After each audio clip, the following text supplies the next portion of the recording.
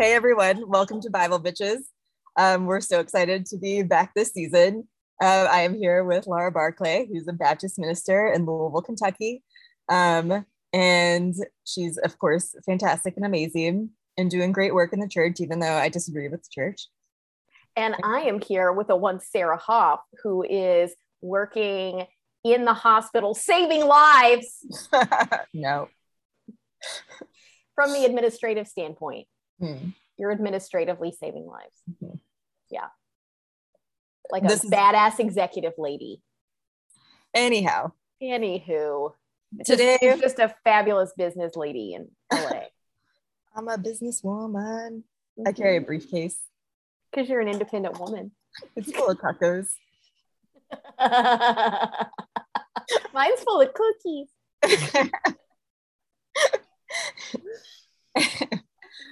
And today, as you know, we're doing our series on contemporary Christian music or Christian rock from the 90s. We haven't gotten a cease and desist yet, which is great. And today we're doing Jackie Velasquez, On My Knees. And yes, it is as sexual as the title suggests. I recommend you go listen to it.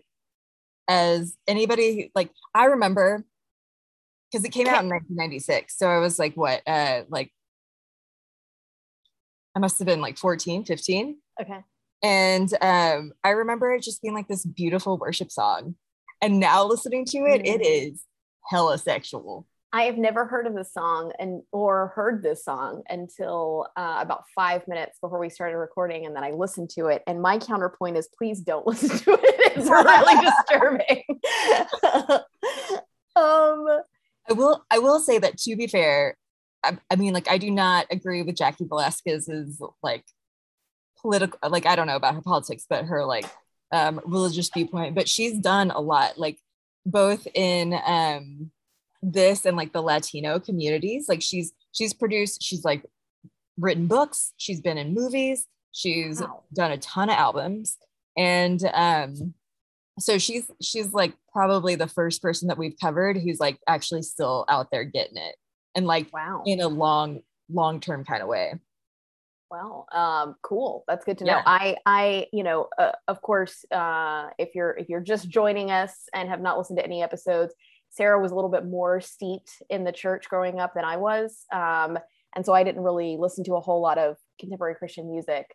And so just reacting to these songs as an adult is very uncomfortable. And this one especially so. I feel like, when you said it was going to be On Your Knees, I was like, oh, that's kind of funny. And then I listened to it and I was like, oh, that's. Yeah. So listener, the refrain, like the refrain is, I get on my knees, there I am before the love that changes me. See, I don't know how, but there's power when I'm on my knees. And that's just like in the blue skies in the midnight when I'm on my knees. Yeah. I can't think about anything else but that song by Madonna. When you call my name, I can feel the power, like a prayer. Just like a prayer. Yeah. And that whole song was about oral sex. That song was so irreverent. I remember being like so like aghast when I saw that, but also like intrigued. Oh, I loved that song. That was one of my favorite songs growing up. Yeah. Because my parents let me listen to secular music. I don't think they knew what that song was about. But I loved it. I was getting some sexy nun energy off of that. The first Madonna song that I ever listened to, and I was like, I want to be that, was the one where she's in the red dress. Material Girl. It was Material Girl. Oh. And like the video is her in this like red gown, and she's being like carried around by like men in suits. Oh yes. Like Texas. And I was like, that's very Leo of you. I just want to be adored. I love it. Of men. Yes. Get it. Mine was La Isla Bonita. I don't know that one. Oh, it's nice. It's like a nice vacation, sort of sultry vacation song. Yeah. That's still frequented on my playlists. Nice. Yeah. I should put Material Girl on a playlist. Yeah. I feel like, why is it that both of our Madonna songs really I feel like both of those really ring true for our zodiac signs. But anyway, it's great. Well, and also like so much of her stuff was like, you know, in response to, or like her edginess was in that like sexuality kind of. Yeah, and in response to her Catholic upbringing, right? Right.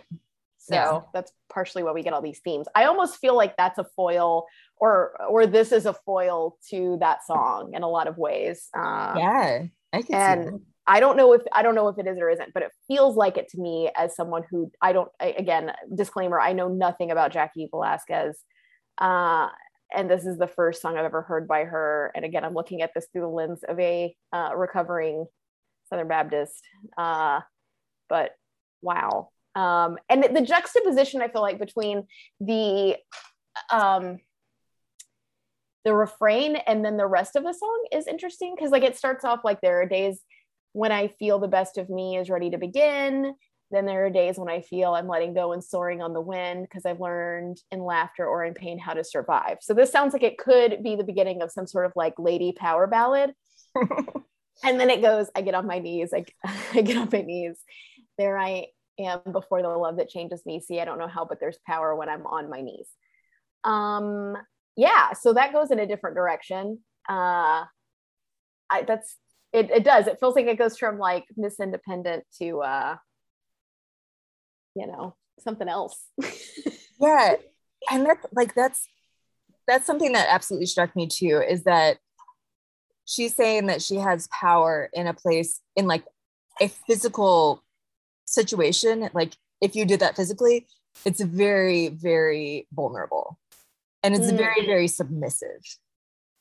Yeah, which isn't that kind of sort of like what, if you subscribe to like sort of old school evangelical biblical ideals of womanhood, then it's like women should be submissive, and it's not really their choice. It's because I would differentiate between like what people choose to do in the bedroom, right, or how they would identify as like dominant or submissive, because that is something they're choosing and negotiating with a partner. It's interesting, because like I don't there are some interesting themes here. Where is she coming from with this? Yeah, some of the things that I really bumped up against was like I really kind of couldn't get over that line of, because I've learned in laughter and in pain how to survive. And then she goes into the refrain, I get on my knees, I get on my knees. And that whole piece of like, and in pain, which coming from a Christian background, the in pain piece is something that like women, like just in the medical field, it's something that women are often dismissed for. And I've had many friends who have had like long-term medical issues because their doctors would not take them seriously about their pain in the beginning. But additionally, well, you go first. I would just go with that and say, like, in the therapy field, but also in the church, like I think a lot of women feel like they have to sort of suffer in abusive relationships. And so what does that mean in terms of pain? And laughter and pain, is this like kind of a masking situation where I'm laughing kind of over the pain? I'm learning how to survive through it. And then I just got to keep praying. I just got to get on my knees. Yeah. So like that coupled with the like, what is it? The like in the love that changes me. So that to me conjured up this like vibe of she's like fully happy being changed by this love, which is very, very common in the Christian community. I would say in lots of different kinds of Christian community, but in this kind of ideal where she's fully submissive and she is willing to be changed, and she's like willing to do that through pain. There's a lot there that I'm like, nah, I don't feel good about this. Yeah. Or, it still haunts me to this day, but there was a ministry class, Sarah, that you and I had to take every year of divinity school, and it was called The Art of Ministry. And in the first semester, the first example we were given was, and you had to like draw out of a hat or something, like what, and then discuss. And the first thing I drew was a woman comes to you and has been told, like she's in an abusive relationship, and she has been told historically that her pain in the abuse is equated with what Jesus felt on the cross, and that she should just endure it. And what would you tell her? And that was really horrifying to me, but I think it's something that a lot of women, you know, feel. And so I read this and I'm like, there's so much going on in this song, of like, oh, maybe and I'm wondering, is the love that changes me, is the love changing her to accept her lot in life? Or is it, I need to change what's going, I need to fight against what's going on? Because it feels more like just acceptance and submission.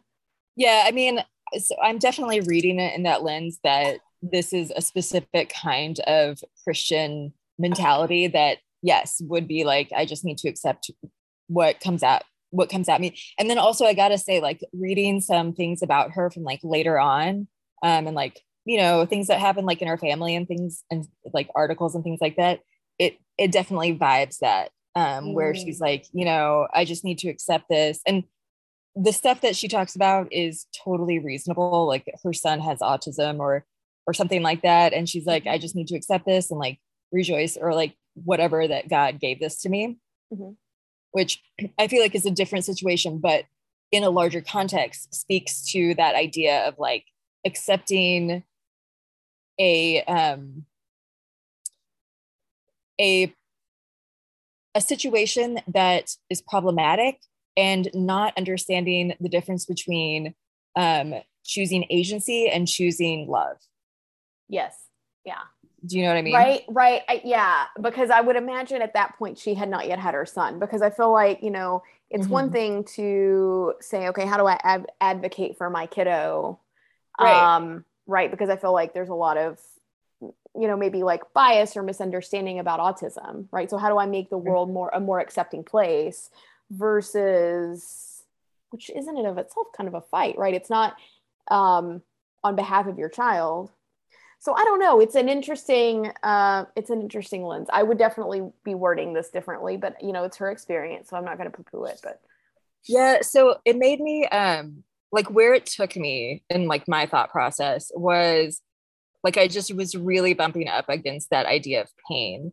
And one of the, like, there were two things that kind of stuck out to me. There was one that was, I don't know if you saw this, but a couple of weeks ago, Liberty University was sued by 12 women, claiming that the school policies made sexual assault and rape more likely. Did you see that? Oh, no, I did not. Do tell.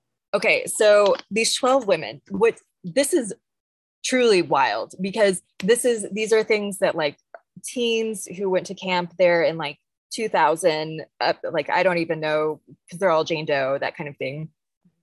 What is wild is that one like I don't know if it's all the same perpetrator, I assume not, but at least one of the perpetrators was a guy named Jesse Matthew Jr., who went on to kill 2 women at Virginia Tech. Holy shit. Yeah. So that kind of, that whole thing of like, you know, they're suing the school because the school made it really difficult for them to report. It was of course like a lot of victim blaming and refusing to believe, and you know, all of that stuff. And then you know, and then of course in like this one case, and also not just college students, but also like kids, like 15-year-old girls who were going there for the summer for a camp. And then I think like on top of that, like layered so much into this, the reason why I would say that these women, myself included, are easy targets is because we just don't know. Like, again, when I was listening to this song at 15, I would have never, ever, ever, ever, ever thought, I barely believed that sex was a thing. Yeah. You know? Yeah.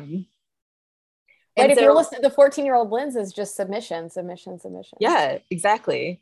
And so there's definitely, and that is something that is, I think, a lot more prevalent in the Protestant Christian church than we would like to think.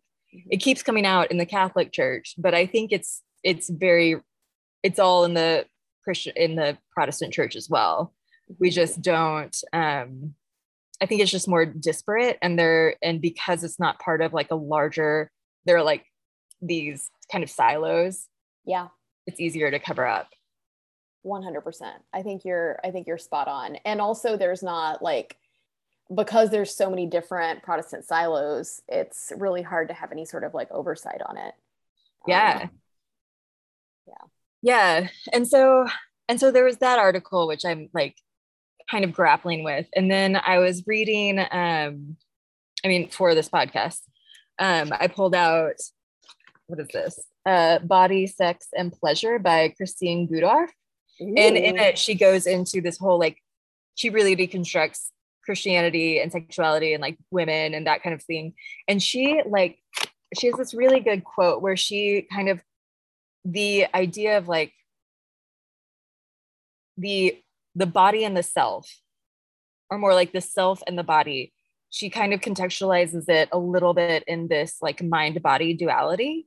Mm-hmm. And in that duality, she says, if like you're approaching the self from that mind-body duality, she says, as far as like women speaking or like interacting with women, she says, love was not understood to forbid one from inflicting pain and suffering on the love object, but in fact, love, whether of self or other, frequently demanded inflicting pain in order to produce virtue in the other. Inflicting bodily pain was legitimated because the body was not the self, but only the dangerous shell that the real self, the spiritual soul, inhabited. And I think that makes a lot of sense in this context, because I get that vibe from this song where she's just like, I am a vessel, I am kneeling before you, please change me. And yeah, which is like fundamentally, I would argue, not doctrinal. Like, because if what won out, in the early Christian battles of like, what do we think Jesus is, fully human, fully divine, whatever, it was both, which means that the body and the spirit are sacred. And so if we're saying that we can just punish the body at the expense of the soul, like to make the soul better, then that's not right. Yeah, but yes, but that's also like a much more modern take, right? Like there are numerous examples of ascetics and just like I'm gonna go sweepingly like Catholic Christian who intentionally inflict pain on themselves because they think that is like their way to heaven, like that's their penance. I think you're right, but I think it's always been, I think you're right. I think that's always been wrong. I think it's always been that what was decided early on was that it's both body and spirit, but there's always been this like heavy counter narrative that's like, no, we've got to punish the body, punish the body, punish the body, punish the body. Ergo, who gets punished? It's women, because women's bodies are seen as like temptresses and vile and all that. Yeah. I mean, especially when like part of that duality is that the body self is the sinful self, right? Mm-hmm. And that your spiritual self, like the soul or the mind, is the righteous self. Mm-hmm. And when in a patriarchal society, men view women as through their bodies or for their bodies, then like get to blame the women for their quote unquote sinful or like lustful desire for them, then that just makes the women like both like, not only do they lack agency, but now they are like fully at the whim of this other person. That I blame Neoplatonianism. Like it's just bleh. Like that's just like this Greco-Roman like bullshit stuff that infected. I mean, it's not just Greco-Roman. This went back to early Hebrew days where women had to go sit on a rock outside the like camp because they were on their period. Like the red tent. The red tent. You know, this is a thing that's been long unquestioned. It's wild that it's only gotten here, that we've come so far and it's only being questioned now. And then like what that means for sexual violence, because again, she talks about this pain, but can we like have a moment for like how people in the church, let's face it, predominantly like white men who are in charge of the church, react to women who are who are like in the throes of domestic violence, who have been raped, who are in unsafe positions, and they say, well, you need to just suck it up and deal with it, or you need to be more of a submissive wife, or blah blah blah blah blah. Yep. Yeah, it's horrendous. I mean, I still think that that's unfortunately all too prevalent. That there's this sense of that's your role and that's your cross to bear, and it's really unfortunate. So as amusing as aspects of the song are, you know, that I think that there's a darker undercurrent of the effect. It's I think indicative of the effect that some of this music had on girls in the 90s and early aughts of sort of unquestioning submission. Yeah, I think so. I mean, like it is like on the surface, it is hilariously erotic, like very tone deafly erotic. Right? It's almost like I was thinking Julian of Norwich vibes. Is it Julian of Norwich that had the like you know, all those sort of erotic experiences with Jesus? I think so, yes, where she was like, oh yeah, Jesus is like on me or whatever. If you haven't read Julian of Norwich, I do think that we had an earlier episode on that if anyone's curious, a few seasons back, but she had some very erotic encounters with Jesus, and yeah, but this while this has sort of on the surface Julian of Norwich vibes, I think the timing in terms of like purity culture really getting its footing in the late 80s and 90s and early aughts, this whole kind of submission thing is a bit disturbing. Yeah, I don't know if that's how she intended it, but I think in terms of the experience that we all saw women and especially young girls having in like the evangelical world at that time and place was not good. It was not good. Yeah, and I think we talked about this a little bit in our last podcast about like what the artist intended versus like what the art is and how it's and how it's interpreted.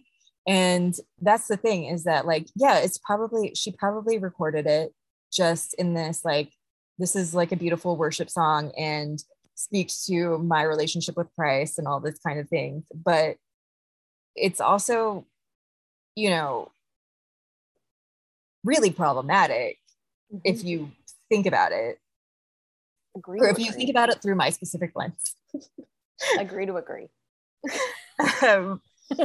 And like, I think one of my initial impressions was like horde, like the virgin whore dichotomy, because like the virgin would read that as super innocent and the whore would read that as super sexual. Oh my God, we're whores now. There we are.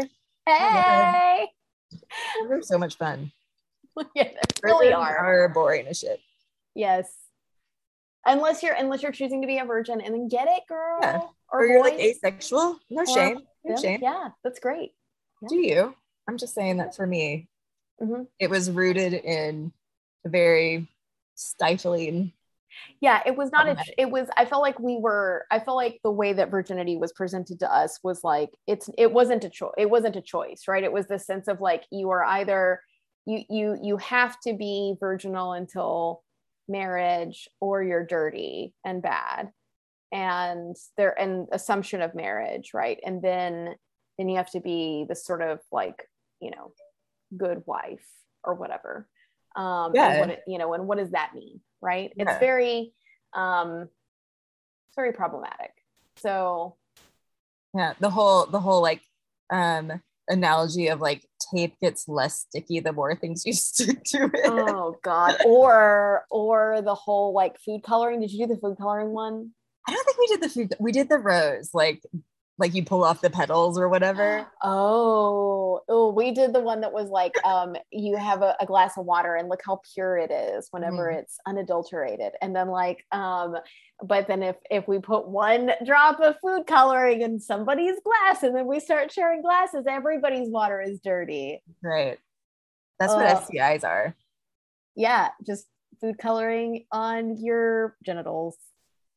Oh, FYI, this is apropos of nothing, but I read something today about how a lot of antibiotics aren't actually like, some are like, you should like, some are really hard on your liver if you drink while you're taking antibiotics, but some of them people just like, doctors just started saying that because they didn't want people to get drunk, and then it was like a syphilis thing, like they didn't want people to get drunk and then like keep having sex with people who had syphilis.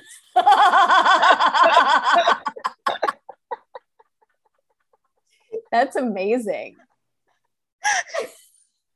They're just telling her like, oh yeah, here's this, but like here's some Centrum Silver vitamins, but just don't have sex while you're don't have sex. Don't have sex, don't drink, and don't have sex.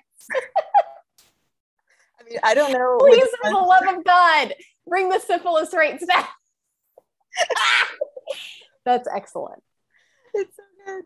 I mean, I like that I saw on Reddit, so I don't know if I can back it up, but I could absolutely believe it. So many good things and bad things come from Reddit. I love Reddit. Yeah, I do too. It's super sexist though. Yeah. There's some really ugly pockets of Reddit. Yeah. Ugh. But yeah. 2X chromosomes is good. Yeah. There you go. Yeah. Anyways. Anywhoots, this was a good, I feel like we have plumbed the depths of On My Knees by Jackie Velasquez. And we encourage you to get on your knees later today and listen to this song, or don't, just get on your knees and have some fun. But safe consensual fun. Yes. Sarah, thank you for choosing this song. This was a real journey.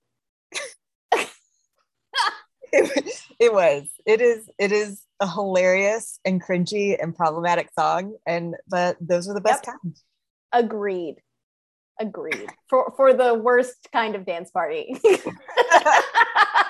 where like, you have to save 6 feet for the Holy Spirit. Can you just see like a group of like blooming pubescent teens who like don't really understand sex, and they're like dancing to this song and they're like turned on, but they're not sure why.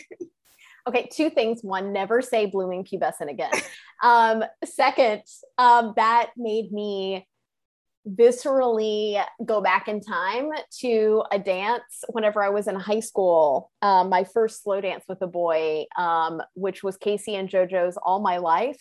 And I got about 2 bars. It was like one of those things where we just get to the dance and we start dancing to we like, it's like an NSYNC song, and we're like finish up NSYNC, and then Casey and JoJo's All My Life comes on. And like, y'all, for those of you who've never heard that song, go listen to it. It's too serious for a high school dance. It's like All My Life, I've waited for somebody like you, and I hope that you felt it's too much. And he looked in my eyes, and we got a stanza in, and I panicked, and I was like, I like punch. Do you like punch? I'm gonna get punched. And then I ran away. That was freshman Laura in Christian high school. I think that's fair. Nobody knows how to deal with like those feelings that early. No, it was too much. Yeah, it's too much. Yeah. Yeah. No, it should all just be fast songs in high school. Just no slow dance. They just play Digital Get Down by NSYNC on a loop. That was a deep cut, and I appreciate that. You're welcome. I had no strings attached. I kind of loved it. That album was fire. It was a banger. It was a banger. I want to see a solid DJ like go back and remix that whole thing, and I would listen to it on repeat. Yes. I'm here for it. All right, y'all. Thanks for listening. We will be back at you with another, I'm sure, very cringy song or Kirk Franklin Stomp, which I keep begging for. That's not gonna happen. God damn it. I love that song. I will defend that to the death. It's the only Christian song from the 90s that I know or remember, and I really liked it. Have you listened to it recently? I feel like it's not going to hold up. I hope it would. I feel like I would I feel like you couldn't even get me to like stop and reflect on it because I would just be dancing so hard to it. Anyway, y'all, let us know if there's a song you want us to cover. We are on Twitter at Bible Bitches.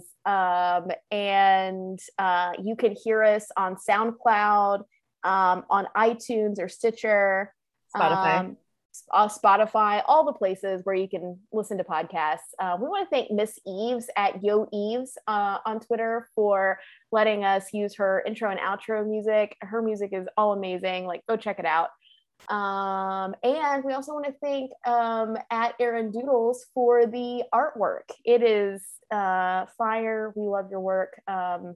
Check him out on Twitter as well. Anything else, Sarah? I don't think so. You were very succinct. You succinctly covered all of that. Beautiful. Oh, thanks. Good job. Actually, we're going to be at Wild Goose. We are. Our podcast is going to be what, Friday night? I think it's gonna be Friday night at like 4:30 or 5:30 in the podcasting tent at Wild Goose Festival, which is in Hot Springs, North Carolina, in September. I think it's the weekend of Labor Day, it's like September the 4th or 5th, I think. Yeah, something like that. Yeah. So go check that out. I'll put a link on our Twitter. Yeah. Come find us. We wanna see actual humans after during a pandemic. We're still in it, but be safe. Get vaccinated. Get fucking vaccinated. Vaccinated, guys. Please. Wear a mask and get vaccinated. Yes. We don't need any more like crazy strands, okay? We tried to have hot vax summer and we got hot Delta summer and it was not fun. So get back. Anyways, right. Love you. We love you. Stay safe. Bye. Bye.